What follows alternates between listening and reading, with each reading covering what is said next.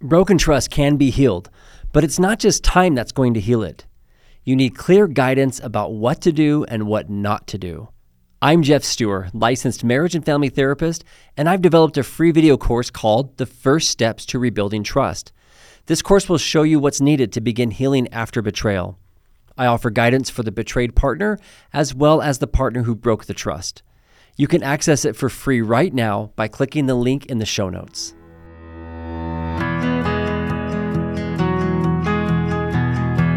I'm Jeff Stewart, licensed marriage and family therapist, and I want to welcome you to my podcast, From Crisis to Connection. Each week on this podcast, my guests and I will give you and your loved ones resources and tools to heal from the crises of infidelity, pornography, abusive behaviors, and betrayal trauma. But we also talk about how to build and maintain healthy connection in your most important relationships. Thanks for listening. I'm so glad you're here. Hey everyone, welcome back. It's so good to be with you once again. As always, I love knowing that you're on the other side of this microphone, listening, learning, trying to improve your most important relationships. I have got a great episode for you today. In fact, I'm going to break this one into two parts. So today we're going to do part one of my interview with Hank Smith. Some of you may know his work. He's an author. He's a public speaker. He's just done a lot of great stuff to help inspire and motivate people. And today we're going to talk about something that's near and dear to his heart, which is rebuilding trust or just trust in relationships. And it was super fun to discover that Hank has done a lot of work on this and actually studied this for his doctoral dissertation. And I said, when I was talking to him, I said, Hank, I've done the exact same thing. I've totally studied trust and worked with trust and built courses around trust. And it's something I care deeply about as well. And so we decided to talk about it today. And so we're going to talk about trust in relationships, trust building principles, and everything related to that. And we get into some great stuff. And Hank's done a great job in his dissertation work of breaking these things down into different acronyms and more measurable ways to rebuild trust. And so I just love the stuff that he shares. And just in his typical Hank Smith style, great stories, lots of humor, really uplifting. And for a topic that can be pretty heavy and pretty difficult, but a lot of really important, clear, hard-hitting stuff that I think will make a big difference for your relationships. And so let me tell you a little bit about Hank before we dive in too deeply here. He is a professor at Brigham Young University, and he also grew up here in St. George, which is super cool. It's where we live. And he's an assistant professor of ancient scripture at BYU, and he has a podcast. He does a lot of speaking and writing, and he speaks a lot to his audiences for members of the Church of Jesus Christ of Latter-day Saints, but he does a lot of speaking in businesses and other kinds of groups as well. And he speaks to tens of thousands of youth and adults each year. And he's married to Sarah. They've got 5 kids. And I'll put links to all his great stuff, his social media and other things that he's doing so you can find him easily. But anyway, let's jump right into my great discussion about trust with Hank Smith. Well, welcome to the podcast, Hank. Thanks so much for making time for us today. Absolutely, Jeff. Wouldn't miss it. Thanks for having me. So I just learned that you studied trust for your doctoral dissertation. Yeah. And when I went, sorry. Yeah, I was going to say that got my attention. So it's something I definitely love talking about. So tell me about that. Right. When I heard what you do, I thought, hey, let's talk trust. This is my favorite topic. Although if you want to ruin your favorite topic, you go get a dissertation on it, right? Because like having the same meal every day for 5 years, you're going, I don't like this anymore. But I took about a year off. I did a project on happiness, and now I can come back to trust and go, okay. So yeah, my dissertation started around 2008. My PhD work I decided to focus on high trust relationships in schools, and the same principles apply to marriages, families, businesses. Yeah. Oh yeah. Yeah. Trust is trust. And so your specific focus was on like trust between educators and students. Right. It was actually between teachers and principals. Oh, okay. Because I was looking at just real quick. I was just looking at the impact of a principal on on student achievement. And trust in the principal seems to be the primary factor when it comes to how much a teacher can use their abilities, their natural gifts to teach students. The principal really has an effect. So I talk about that with parenting. Oh yeah. Marriage. It's all the same ideas. principal's job is to arouse enthusiasm, and that enthusiasm needs to channel down to the teacher so they'll, tap into their natural gifts. So the same things with a spouse, right? We want to arouse enthusiasm in our spouse that has them, they automatically channel into their gifts. Yeah. Start using them. Oh yeah. Yeah. Definitely want to dive into that. I mean, so much of this audience and the folks that I work with and I'm talking to are coming to me because there's been a major breach in trust, generally in marriage, but sometimes it's with, their family, their parents, a sibling, other people in their lives. But the bulk of it is in that sacred, special bond, right? This primary bond where this person's supposed to have your back and you're supposed to be able to let down your guard. And then all of a sudden you're just totally looking out for yourself now. And it's just so disruptive. And so I'd love to hear, just as we dive into this, as I know I've never written a dissertation, but I understand, I wrote a thesis, but I understand you have to operationalize a lot of things as you're starting to get into research and define terms and things like that.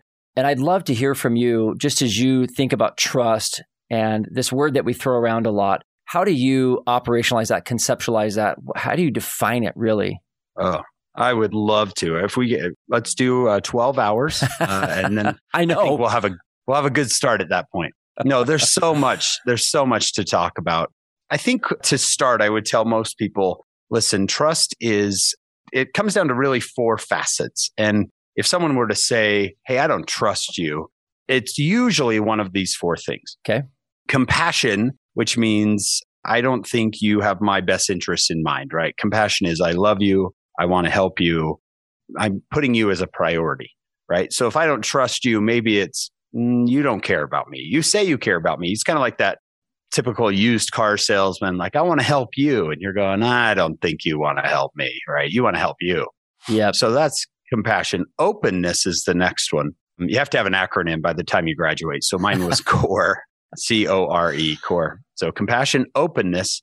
This idea is like you share with me information. You're not withholding information from me. That when I say I trust you, it means that, if there's a piece of information that I would want, that you're sharing it with me. You're not hiding anything, ulterior motives. Openness is also the idea that you're open to getting feedback from me. That's part of we trust each other, right? Is that you're open to, hey, I can tell you something and I'm not walking on eggshells, right? I can say, hey, Jeff, what you said there, that kind of hurt my feelings. And Jeff, you don't blow up, right? Part of trusting you is that you're open to that. The next one is reliability, which means you're great sometimes, right? Like I need you to be reliable. I always use Old Faithful with this one. Old Faithful is not the tallest geyser in Yellowstone National Park. Steamboat is, but no one goes to Steamboat because no one has any idea when Steamboat's going to erupt. Everyone goes to Old Faithful. Why? Because it's faithful, right? So reliability has to do with predictability. That, we love variety in our marriages because we love reliability so much, right? Because I want it to be the same. And then every once in a while, let's do something fun and different. But predictability is important. And then the last one is these first 3, compassion, openness, and reliability. These are kind of character issues, right? Mm-hmm. But the last one is more of a competency issue. I trust you because you know what you're doing. I call it expertise, but you could call it competence. But that just really wouldn't work for the acronym, right? So I had to use CORE. So expertise is the idea that I trust you, because you know how to drive this car. So, right, I'll say, I trust Jeff. He can take the car because it's not that I care that he cares and he's open and reliable, but he's got to have the skill set, right, to drive the car. So that's expertise. So usually if someone were to say, hey, I don't trust my principal, I don't trust my spouse, I don't trust my child, it usually comes down to one of those 4 things. I don't trust them because they don't care. I don't trust them because they're not open. I don't trust them because they're just not reliable. They're great. Sometimes they're like Steamboat Geyser. Every once in a while they come through, and then the rest of the time I'm on my own. Or I don't trust them because they don't know what they're doing. Expertise. And if we can narrow that down for people, then it's not so vague, right? If they say, I just trust them. Why? And if someone says, if I can point out these 4, then we can work on that one, right? We can work on compassion and openness and reliability. We can work on expertise, getting you a better skill set, and trust will increase. Yeah. And in your research, I love that, by the way. And I love acronyms. I mean, who doesn't? They're so easy. Yeah, it helps. I know, it really does. And in your research, did you find that in rebuilding trust with people that generally it was like some combination of all four, or could you really just be missing one area? Yeah, no, I think it's always, they overlap in so many different ways because you're open because you care, right? You're reliable because you care. So a compassion is the big one. Usually that one, if you can get that one, the rest usually come with it because people care enough to put in the time and effort to do the others.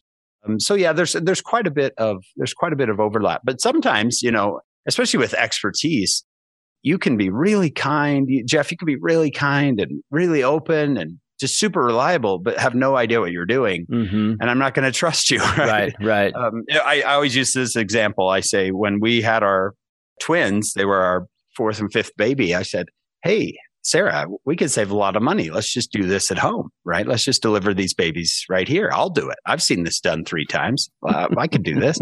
And she said, no. And I said, what's wrong? Don't you trust me? And she said, no, I don't trust you. Now, what does she not trust, right? She knows I care about her. She knows I'll be open. She knows I'll be reliable.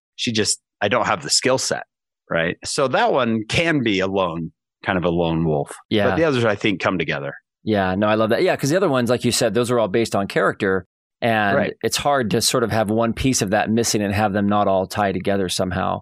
Although I will say that some people just haven't thought about how unreliable they are, right? That and it just comes down to maybe they are really caring and they are open. They just don't see that they're sometimes there and sometimes not. So I think probably not.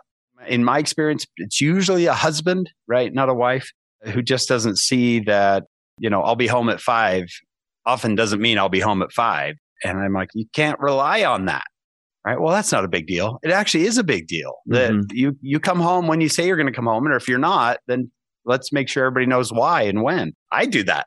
I was doing that for a long time before my wife finally said, listen, do you mean 5:30? Do you mean 6? Do you mean 6?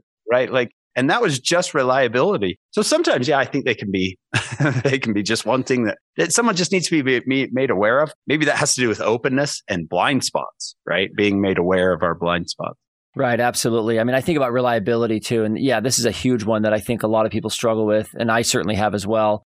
And so many times the defense for that is always like, well, I love you. I'm a good guy. Like, I have good intentions. Like, or look at all these other times I've delivered, right? Look at all these other kind of great geyser moments where I've totally blown up and it's been super dazzling. Doesn't that mean anything to you? And I think about reliability, and it's like, I love what you said earlier. Like, we love spontaneity, we love surprises, but only because those are the exception. Right. If that was your life, I've seen that when that is like the norm, that is not fun. Yeah. You never know what you're going to get. Never. I need to be able to predict your behavior because I've got to build my life around it. Right. Yeah, I've got to that's it. I'm built with a spouse. I have to build my life around your behavior. So it better be predictable to a pretty high degree, right? That I know that this comes through. And if you're not, like you said earlier, Jeff, when someone feels vulnerable, they go immediately to self-protection. So that's the problem, is with when trust gets really low, everybody feels vulnerable. And then we start protecting ourselves and friction goes up.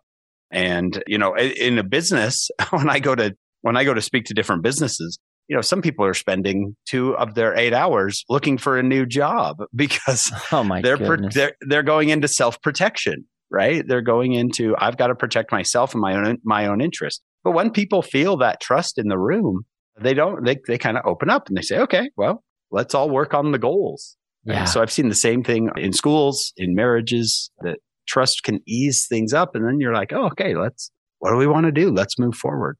And I think trust is one of those things. I see this a lot in my work and also just in my own life. Trust is one of those things that just kind of runs quietly in the background until it doesn't. Yep. That's exactly right. I call it the oil in the engine, right? You're like, things are fine. What's wrong? And then the oil starts to run out. And there are what I call low oil indicators. You know how your car light comes on and says, hey, it's time to change it. But we still push it, right? We still go, well, I can go a little bit further. Right. I can go a little bit further. And there's a point where you've gone too far and you've broken the car, right? Well, I think there's some low trust indicators in business and marriage, like jumping to conclusions.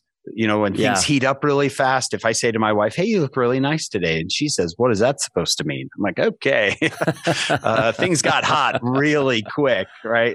That usually means oil is low. Now, it doesn't mean you have to get rid of your car, right? It just means, hey, there's some low oil indicators. Let's focus on building trust. Time to pop the hood and see what the heck just happened. Exactly. That's exactly right. Yeah. Yeah. What are some other low trust indicators? I love that concept. And I'll just oil light. Yeah, the oil light. I mean, I've seen that as well. It's to me, it's like when I'm surprised in my relationship with my wife, when all of a sudden something comes up where I'm like, I didn't see that coming, or I didn't realize that, or something, like you said, something gets hot really quickly, something just starts to smoke a little bit. Right. And that can be a million different things. In your experience, I feel like for me, it's like there's always some sort of one of these four is going on in my experience. That's exactly right. And it's usually because, and in my marriage, I don't know about anyone else's, right? But in my marriage, I'm a pretty busy guy. And if you talk to my love language is not time spent together. Well, my wife's love language is time spent together. And I'm kind of like, we spent time together when we were dating, right? We've got other things we have to do now. But she wants to spend time with me. So when things get hot really quick, I can almost always look back and go, oh, wow, I have not really invested in spending time with her. I've been gone speaking for a couple weekends in a row. I've got a couple other things going on, and I can look back and go, wow, when's the last time we actually went out and enjoyed some time together? It's usually been, 4 weeks or 5 weeks. And I'm like, okay. And I start to cancel some things and say, let's spend some time together. And it's just like adding oil to the car. Things come back and things come back to normal. If I was smarter, I'd be keeping a closer eye, right? Right. The reliability, right? Oil. Yeah. If I was smarter, I would do that. Although we get better through the years, right? I'm a better husband than I was 10 years ago. Oh, 100%. Years ago. Yeah.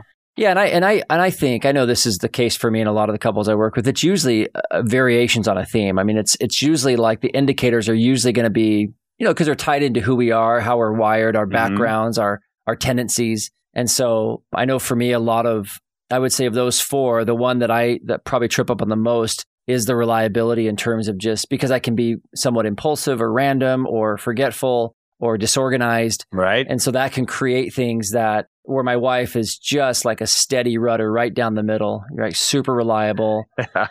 And so I know generally when I start to feel some heat or some smokes coming up, it's like, oh yeah, that's right. And yeah, like you said, I'm getting better. I'm catching it earlier. I'm working on my blind spots. And of course, my wife has her blind spots as well. And every couple does. But when you're really looking at conflict in relationships, I agree. A lot of it does come down to not feeling secure or safe in one of these areas. Yep, that's exactly right. And cars don't usually have like good oil lights, right? Like there's not a light in my car that says, good job, you're doing great. But marriages do, I think.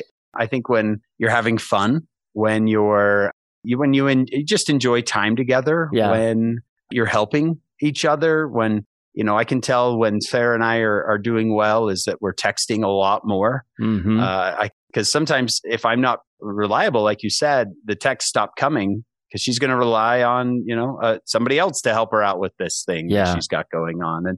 And so if the texts are flying through the day, these are all high oil indicators, right? That things are going well. So you can kind of gauge if you just be more mindful, right? That's the key of watching for these indicators. Then it's kind of like spinning plates. You just focus on this one for a little while and get it going, and then you can work on it. And the thing that you need to do, really, Jeff, when I got into the research, I would love to have found a shortcut to get people to trust you, right? Like I would love to say, here's all you have to do. It takes 5 seconds, but there just isn't one. The only way to build trust in a relationship is through interaction that has 4 characteristics. It's got to be frequent, personal, positive, and low risk. So when trust is really low, we've got to have interaction that is frequent, personal, positive, and low risk. So let's say you and I just met. Now there's going to be a little bit of trust because we're the same race and we're the same gender, right? So we actually build trust with people automatically when they are like us, right? Or you and I are at the same event. We're at the same meeting. So all of a sudden there's a tiny bit of trust there going, well, we've obviously got some things in common. And if you watch a room, if you were to fill a room with strangers, that people would start congregating by race and gender. They just automatically, or if there's some way to tell what religion someone is, that also would be one that people would automatically kind of have some common trust. But then building trust from that point is frequent interaction, meaning I don't see you once a year and expect that, we're going to have any sort of trusting relationship. Frequent, right? It's got to happen a lot. Personal, meaning, me and the Jazz have a lot of frequent interaction, but they're on TV and I'm at home. So it's not very personal, right? I'm their best friend. They just don't know it. Positive, meaning everybody leaves the interaction feeling like, hey, that was great. What a nice guy, whatever. And then low risk means I don't all of a sudden put someone in a really vulnerable position. Like I'm not sitting around with my family playing games and all of a sudden say, let's talk about grades, right? That all of a sudden I went from low risk to high risk. So in a marriage, this is date night. Frequent, personal, positive, low risk. Go have some fun. You don't have to fix the world every time you're together. Just go out and enjoy. Go out and enjoy some time together. Frequent, personal, positive, low risk. With my kids, it's time. It's sitting at your bedside, chatting with you. Frequent, personal, positive, low risk. Or it's going on a date with one of my kids, right? Frequent, personal, positive, low risk. Same thing works in the organization. It's the manager coming through the office, frequently having some personal interaction that's positive, low risk. And you'll start to see that trust come up. And then we can start working on really high trust things. But can you see, I hope everybody listening can see, if you're not willing to spend time with someone, frequent, personal, positive, low risk interaction, there's nothing that Jeff or I could do to help. No. Like if someone were to say, I want to have a high trust relationship with my children, but I can't spend time with them. Well, I can't do that. It's just, there's no workaround. Right. Or every time we get together, I'm going to make these huge asks of them. I'm going to point out all the things I need from them or that they're doing wrong. Or, or a spouse that's broken trust. If you've got a husband, for example, who has damaged his wife's trust, and every time he's getting together with her, he's trying to initiate sexual intimacy or something like that. It's just like, you put her into a high risk situation, having to be vulnerable and trust right away. And it's just not going to work like that. And so, I think that people, naturally people are suspicious. I mean, just last night I was doing a little bit of research on looking for a marketing consultant and some other things I was doing online. And boy, it was like a feeding frenzy. I had all these people on this Facebook post, like just trying to like offer and commit. And it was unbelievable. But there were a couple of really smart people who just were asking some questions of me, right? They were just kind of checking in. It was positive. It was very personable and it was low risk, like not asking anything of me, just asking some. And those were the ones I kept talking to. Now, I haven't made a decision yet. It's just been one night, but I found it so fascinating that my interest in trusting these people was piqued because they didn't ask anything of me right out the gate. Right. And they kept it low risk. Super low risk. Yeah. That's why some of us don't go look at cars until the car place is closed. Because then we can go look at cars and no one's going to approach us and say, hey, all of a sudden they're putting us in a high kind of vulnerable position. We're like, I didn't want to do this. Right. So I would just encourage everyone when you're like, I don't need that date night. Right. Like we can skip it this week. Don't skip it. It's like an aid station and a marathon. You just don't skip an aid station. It's just going to come back to bite you every single time. And keeping things low risk. A parent will say to me, how come my teenager trusts her friends and not me, right? She tells her friends everything. She doesn't tell me. Well, who does she have all the frequent, personal, positive, low-risk interaction with? Her friends, right? She automatically trusts them. Right. Her interaction with you is frequent, personal, negative, and high risk, right? So you're trying to fix me every time we're together. I can't trust that. I don't automatically kind of put myself out there for you. So, I'll go out with my kids and we'll just talk, right? Whatever they want to talk about. Sometimes we talk about Nintendo. Sometimes we talk about, boys. It just depends on the kid, what we're going to talk about. Pokemon. And we just talk. And that's about it. I don't say, hey, well, now, how can you be a better kid? Right? That does happen sometimes. But for this is just time together. Let's go do something. Let's have some fun. Right. Let's go play pickleball. Right. Right, exactly. It makes me think of Sue Johnson's research on attachment, and she talks a lot about just some basics of attachment that they've been writing about since the 50s, and they realized that secure relationships are really based on somebody being accessible and responsive. And you can get to them easily. They're pretty consistently around. And when you need something when you need something or they're anticipating your needs, they're very responsive. And that's, that to me is sort of really captures that frequent, that personal, that positive. And the low risk part I think is so fascinating because I'm sitting here listening to you talk about this and I'm thinking about all the asks that I've made of my kids in the last few days. And I'm like, I probably need to drop down the risk level a little bit for these guys and probably hang out and maybe ask a few more neutral questions or whatever, because you just kind of get in parenting mode or, and even in my marriage. So these are great indicators in terms of, how well the trust building is going. And like you said, it's not like, like at least in my marriage and family, I'm not actively trying to rebuild a big chasm of broken trust Breach. Here. Yep. Right. But in terms of maintenance, if these things aren't happening and being monitored on a regular basis, there's going to be some smoke. Yeah. And if the car has been broken, if trust is gone and the engine's fried, you're going to have to go see someone who knows how to fix these things. Yeah. I have my mechanic down the street and sometimes I push the car too far. And she said, "What'd you do? What did you do?" And I'm like, "Well, Nicole, come on." She said, "Oh, I told you not to do that. All right, let's get it fixed." And that's people like you, Jeff, who a couple can go to and say, "We got to rebuild this." And there's nothing wrong with that. There's no shame. And I don't go to the mechanic with my head down like, "Oh, I shouldn't." Right? I'm a terrible individual. I just, I was human again, and but I'm going to go talk to her, and she's going to help me. She fixes my car. One, sometimes it takes a long time. And then she has some asks of me, like, please put this type of oil in it. Please do it every 3 months. Please do this. And if I do the things she asks, just like your clients do of you, it starts to work again. The car starts to work again. So I just would hate for anyone to go, "Oh, I've blown it," right? I've destroyed it. Marriages are a lot like people, are really resilient, can really survive some trauma and come out of it. Yeah. This idea of unconquerable marriages, right? Yeah, absolutely. I've been amazed at marriages that I was certain there's no way they could survive what had happened. Yeah. And people really slow down and start to humble themselves and start to really practice some of these things that we're talking about in a very sincere way, in a consistent way over time. And it's amazing what starts to sprout out of the ground. It's like you said, we are resilient. We want connection. We want closeness. People getting divorced or having to give up on that is like plan Z for most people. Yeah. We will give it so many chances and try so many different ways to save it. And so it's generally most people, it's not their first option just to be done. Right. And it's like tossing the car because the oil got low. Exactly. Right. Let's not do that. We invested a lot in this car and there's still a lot left in it. Right. There's still, exactly. It's not trash.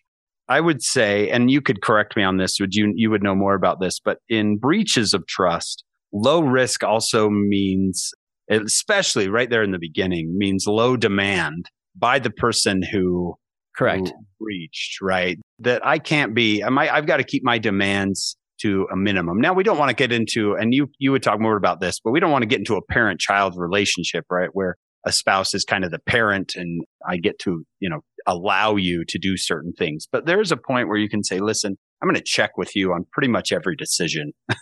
Yeah. Because I want you to know that I just want to keep this openness there, right? I want it to be completely open. So I might overshare on, here's where I was today. Here's what I was doing. Here's my computer. Here's my phone, right? And it's not necessarily that you're checking on me like a parent, but I'm just kind of making this wide open for you.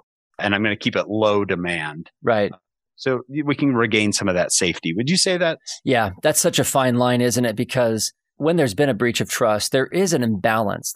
It's, I've often talked about it like a crater gets blown in the ground, and the person who's broken the trust has to really fill in that hole to sort of get up to equal ground. Because a lot of times they feel like they're in the one down position, and I'm like, well, in kind of a way you are. Like, you really did just sort of like destabilize this whole thing. And it is your responsibility to put the legs back on this, to really stabilize it. And that is going to be a one-person job. Now, you might get other people to help you do that, but you can't be asking your betrayed partner to join you in just filling that back in, because that's too big of an ask. And so, there's there's a high level of deference that's required. They have to be privileging the other person's feelings and their thoughts and their desires. And I work a lot with men who've broken trust. And I have a lot of guys that will come to me and say, man, Jeff, am I ever going to be able to have a need or a want? Am I just going to be in the doghouse forever? Am I just going to have to always do things her way for the rest of my life? And the answer is always like, well, for now, probably. Yeah. Right? For a little bit. And if you're like demanding that today, then yeah, you'll probably never, ever be able to have a need or a want. That's exactly. Because when you said that, I was like, oh, the question isn't whether you're going to be able to. The problem is that you're asking the question. Correct. Right? Like, I would much rather hear from someone saying, I'll do whatever it takes. Exactly. If it means I'm going to be in the doghouse for the rest of my life, I'm good. Right. I'll do whatever it takes. Yeah, I've had an attitude. I've had women who have been cheated on, and they'll say to their husbands, I never, ever will get close to you again physically. Like, that's never going to happen. I can't even imagine sharing a bed with you again. Never, ever. And their husbands are like, Jeff, I'm not going to be in this sexless marriage. I'm not going to live in a relationship where nobody's going to want to be close to me. And I'm like, there's the problem right there. That high level of entitlement, that high level that believes that like you can do these things and have nothing change is a huge problem in mindset.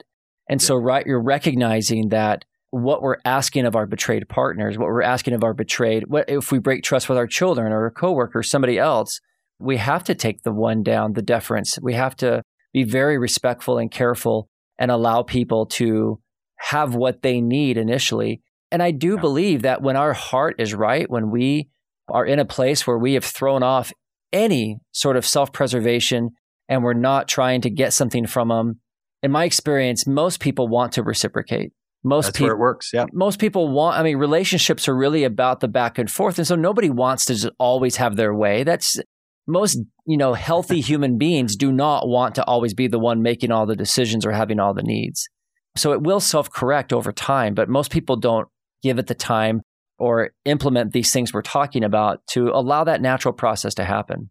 Yep. You're exactly right. It's a natural process that takes some work, but it will naturally grow. You feed those roots and the fruit will grow. We don't have to duct tape fruit on the tree. The fruit can grow naturally if we'll work on the roots instead of just focusing on how things are right now and how they seem to other people. One thing that I found in my research, which is very simple, but it had a profound on my marriage and my parenting, was the difference between moral authority and formal authority.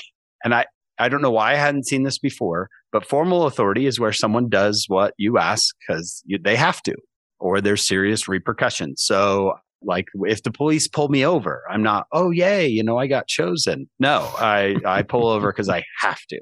Like when I pay my taxes in April, I do it because I have to. There's rarely a person who's like, yes, I'm so excited to hand this, hard-earned money over to the federal government. These are people with formal authority. I do what they say because I have to. And then there's moral authority where I do what people not even say. I do what people ask because I want to. Mm-hmm. Now, where do I want to parent from?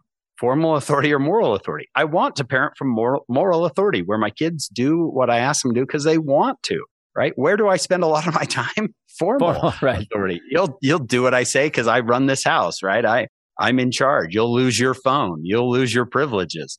The problem with parenting or even being in a marriage with formal authority is it breeds resentment and rebellion. And so my big question for me daily is if my spouse or my children are not interested in following me as a leader, instead of going right to my formal authority and saying, well, you will because, right, here's this and this and this reason, I can stop and say, why? Why? And how can I get them? What do I need to do to where I'm the leader someone wants to follow, right? Nobody came into a marriage wanting to be a tyrant. No one comes into parenting saying, I'm so looking forward to people crying as they go to bed every night, right? So how do we become tyrants? I think we get tired. I think formal authority gets quick results. Right? You want to lose your phone? Yep. Right? Yeah. Quick results. But moral authority is putting in the time to invest in this person with what we talked about earlier, frequent, personal, positive, low risk interaction. Pretty soon, people want to follow you as a leader. So it's the natural fruits of investing in a relationship is moral authority. So I don't know. I don't know exactly how that works in marriage. I studied quite a bit of leadership, and in marriage, we're more peer to peer, right? Yeah. It's not looking down at someone, but still the idea is my spouse does things I fulfills my needs, does what I ask because they want to. Well, ask yourself the question, why do people do what other people want them to do when they have no formal authority at all? I can name a handful of people I would do anything for. Just a couple friends, one of my siblings, not all of them. Well, why? And most common answer is they've done it for me. They've done anything for me. They've put in time. They've invested time in me. They've always been there for me. Well, of course, I'm going to be there for them. So as a husband, if I really want my spouse, if I want my wife to love her husband, right? Just, wow, Hank's the best. I'll do anything for Hank. He's so great. I've got to do all those things for her. I've got to be there for her. I've got to spend time with her. I've got to earn moral authority. Formal authority is given. Yeah. Right. I gave it to you. You're in charge. You sign the paper. You're the boss. Right. Moral authority is earned. And if you want that kind of relationship, then go for it because it's. Yeah. Oh, my goodness. Yeah, the kid turns 18 and never comes back. Yeah. Yeah. You can create that. You can force that situation and the kids will comply, but man, they'll be counting the days. And as far as a marriage, I mean, when you're asking, yeah, it's not really a parent-child, a one-up, one-down relationship. But I'm amazed at how many times in my office I've seen people kind of invoke the, we're married, you should be doing this. Like, yeah, and yeah, there are some things that I think are givens, fidelity for one. Right. There are some things that, you definitely can expect and should be able to call out as far as like some pretty absolute things in a marriage that make it a marriage. But beyond that, in terms of personal needs and desires, oftentimes there's a lot of mind reading. There's a lot of entitlement, a lot of demands. I mean, I'll hear people say things like, everybody knows this, that, a wife or a husband should do this. And I think that really operating from a place of moral authority is taking risks and being open and expressing needs and caring about what the other person needs and wants and asking good questions. And I mean, there's just so much of that goes on, which really sends a signal that you're deeply invested in helping this person get what they need and want. And when that goes both ways, it's a beautiful thing. And people do. It's very responsive versus, hey, I read the 5 love languages and I discovered I'm a physical touch person. So you need to do this for me because this book says it and you're my spouse, It's just, it's so similar to the Bible where Jesus says, if you lose your life, you'll gain it, right? It's the idea in marriage. If you give your life, you'll get your needs met, but you have to give in order to have that happen instead of take. If we have two people taking, it's never going to work. Remember the apostles are sitting around Jesus. He says, one of you is going to betray me.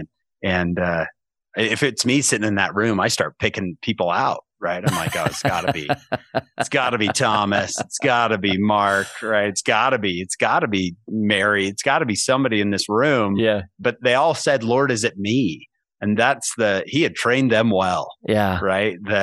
Is it me? What am I contributing to this problem? And that attitude is the attitude I think you were talking about there. Yeah. It's this idea of what do I need to do to help this relationship, not do what they need to do. Right. Because so many times when I pray, it's not Lord, is it I? It's Lord, we've got this problem in my wife. How are we going to fix her? We're a team, right? Yeah. Right. I'm going to need your help. So you've got to soften her heart. We need a miracle here. Right. Yeah. Versus, he's like, really? Because she says the same thing over on her side of the bed. So what should we do, guys? Yeah, I think you're just right on here. That if I want to earn my wife's, I just want to earn her heart. Yeah, right. I want to win her heart. That's right. Week after week after week, and that actually is a pretty exciting marriage, isn't it? To say, how can I put this person needs first, and I'm going to win her heart. One of these days, she's going to say, I have the best husband. And it works sometimes. Right. Sometimes. Right. And when you have two people doing that actively, I mean, I think the natural fear, of course, is that you're going to do this and get taken advantage of. And sadly, that does happen. That does. Where one person is really conscientious and the other person is just a taker and they just are not interested. And this crosses gender lines. This is not just all men or all women. Like I've seen every flavor of this. And it's such a tragic and lonely, scary thing to be in a relationship with somebody who is a black hole. And the more you give, the more you're just going to get depleted. Yeah. And it's just, that's not survivable. It really is. And it's just such a difficult thing to endure. And so if you're listening to us talk about this and you're like, oh my goodness, Hank and Jeff, like there's no way I could give one more thing and serve my spouse. And I think sometimes, in Christian LDS circles, like we'll talk a lot about serving and giving and loving and whatever else. And I think in a marriage relationship, I do think it's healthy to do everything we can and be vulnerable and give and serve and take care of. And like I think President Gordon B. Hinckley said, really just focus on the happiness of our partner and do everything we can to make their life comfortable. I mean, those kinds of things are just so important. But if there's zero reciprocity with that, then there's some serious, this marriage needs more than an oil change. There's something serious going on there. And it's not wise. It's not wise to let this be one-sided. And so if you are having to set limits and boundaries and rearrange some things, that's probably well-informed. Yeah. It's almost like the spouse is deliberately taking the oil out of the car, right? There you Sneaking go. out of there at night and just we're not on board. No. Right? There's no compassion there. No. So many of the folks that listen to this podcast that reach out to me and so on, they're looking for help and answers around what do I do when it's just me that cares? What do I do when trust is, when this other person, when I'm alone and trying to build this? Well, the truth is you can't build it alone. And so this is where, it's important to have these really hard conversations and start to set expectations in a way that basically says trust needs to be rebuilt. We are so low on this that I don't see how we can even be a unit or a partnership. And so, there's definitely different levels, Hank. I mean, there's the couples that are working on the connection end and just fine tuning. And so much of what we've talked about is that. And then there's these people that are, needing the engine to get pulled, and we need to really look hard at it. And if that's the case, then, do that work. Don't be afraid to do it. It's not the end of the road. Like I said, couples are so resilient. Yeah. I'm amazed. I can't tell you how it just breaks my heart, the idea that someone, it's like two people in a rowboat and we're trying to get to shore here. Yeah. And you're blowing holes in the boat. Like you're deliberately hurting our chances. Yeah. Versus we're both rowing together. Let's learn how to row together. Let's learn how to be more effective. Let's, learn how to not do this and get upset with each other. Right. Or someone who's deliberately trying to. Huge difference. Huge difference between being out of sync and, hey, you row faster than me. Or, I mean, I swear that's every marriage conversation with my wife and I. She's like, let's row really still and slowly and methodically. And I'm just like banging the water with my oar, Right. Keep up. Yep. That's synchronization. That's different. That's teamwork. That's unity. That's fine tuning. That's the rest of your life. But like you said, and that's normal marriage. But boy, when you've got someone actively undermining your efforts or rowing a different direction because they don't want to, I mean, that can be so challenging. And you've done the work, you've been putting in the work, and you see they're not going to respond. You're doing everything right. Sometimes people, Jeff, maybe you see this, that people are going to blame themselves. Like if I just did more, if I rowed harder, it'd probably be okay. Mm-hmm. Yeah. Or if I was prettier, or if I, no, actually, you've done your side and then some beyond. And you're just not getting it back. Right. And you're allowed to jump out of the boat if you need to and reassess. You're allowed to take a break and say, this isn't really working. Like this is unhealthy. And if that gets their attention and they're like, hey, come back to the boat, then you need to row to shore and have a different conversation. I mean, you can expand this metaphor lots of directions, but the point is that if you feel like someone's working with you, then keep working with them. Yeah, you can make that work. Absolutely. If you feel like someone people who are interested, absolutely. Keep going. Go take some rowboat lessons, whatever. Like figure out how to keep this thing moving forward, and it will be rewarding. And I believe you'll get there. And then if this other dynamic is happening that we've just expounded on there, then that's a very different direction, but just as important. And I'm hopeful. I don't give up easily. I tell my clients all the time, you're going to be the one that has to fire me from this. I'm going to fight hard to keep this thing going, and I'm going to look for every possible way to save your relationship. And if you look me in the eye and say, Jeff, I'm not going to do this anymore. I'm like, okay, I'm going to honor that. I'm not going to, but I just believe that there's a lot possible for relationships. And I think it's good for us And even one that's limping along is still better in most cases than being alone. And life is hard. And so if we can make it work, let's make it work. You can learn more about Hank and the great work that he's doing on his website at hanksmith.com. And his other podcasts I'll link below in the show notes so you can find him. And he's on Instagram at Hank R. Smith and so on. So you can check all that out and find the great work that he's doing. And like I said, you really do want to follow him on Instagram. A lot of his posts are pretty inspiring and uplifting and a very clear thinker on a lot of really important topics. And once again, I want to thank all of you for your ongoing support of this podcast and the feedback. And you can find more resources and support on my website, fromcrisistoconnection.com. And I've got past episodes of this podcast. I've got an online course, the Trust Building Bootcamp. So if you want to dig in deeper about how to rebuild trust and some of the principles there, I've got a 12-week online course that I built that has helped so many people. The feedback I get from it is great. And not to toot my own horn, I'm just saying that this stuff really does make a difference. These are principles that I've discovered in my research and work with couples over the last 20 plus years. And if you've broken trust or you've had trust broken, these principles will make a huge difference in repairing and restoring trust in your relationship. So go check that out on my website, fromcrisistoconnection.com. I've got other online resources there as well. And follow me on social media. I love connecting with people and sharing lots of things on Instagram and Facebook. And then, of course, like a lot of podcasters ask, and this really does make a difference, just pause for a second and go where you listen to podcasts and leave a review and a rating. And this really does make it available to more people. And so if you love what you're hearing and you want to spread the word and let other people know about this stuff, then tell other people, but most importantly, get on there and leave a review and a rating. I do this because I want to expand this information out to the world. I want people to know that there is hope, that there's good information, and that they don't have to live and suffer in silence. Thank you once again. Love connecting with you every single week. And stay tuned because in the next episode of the podcast, I'm going to finish my interview with Hank Smith. So hang in there for that, and I'll see you guys next episode.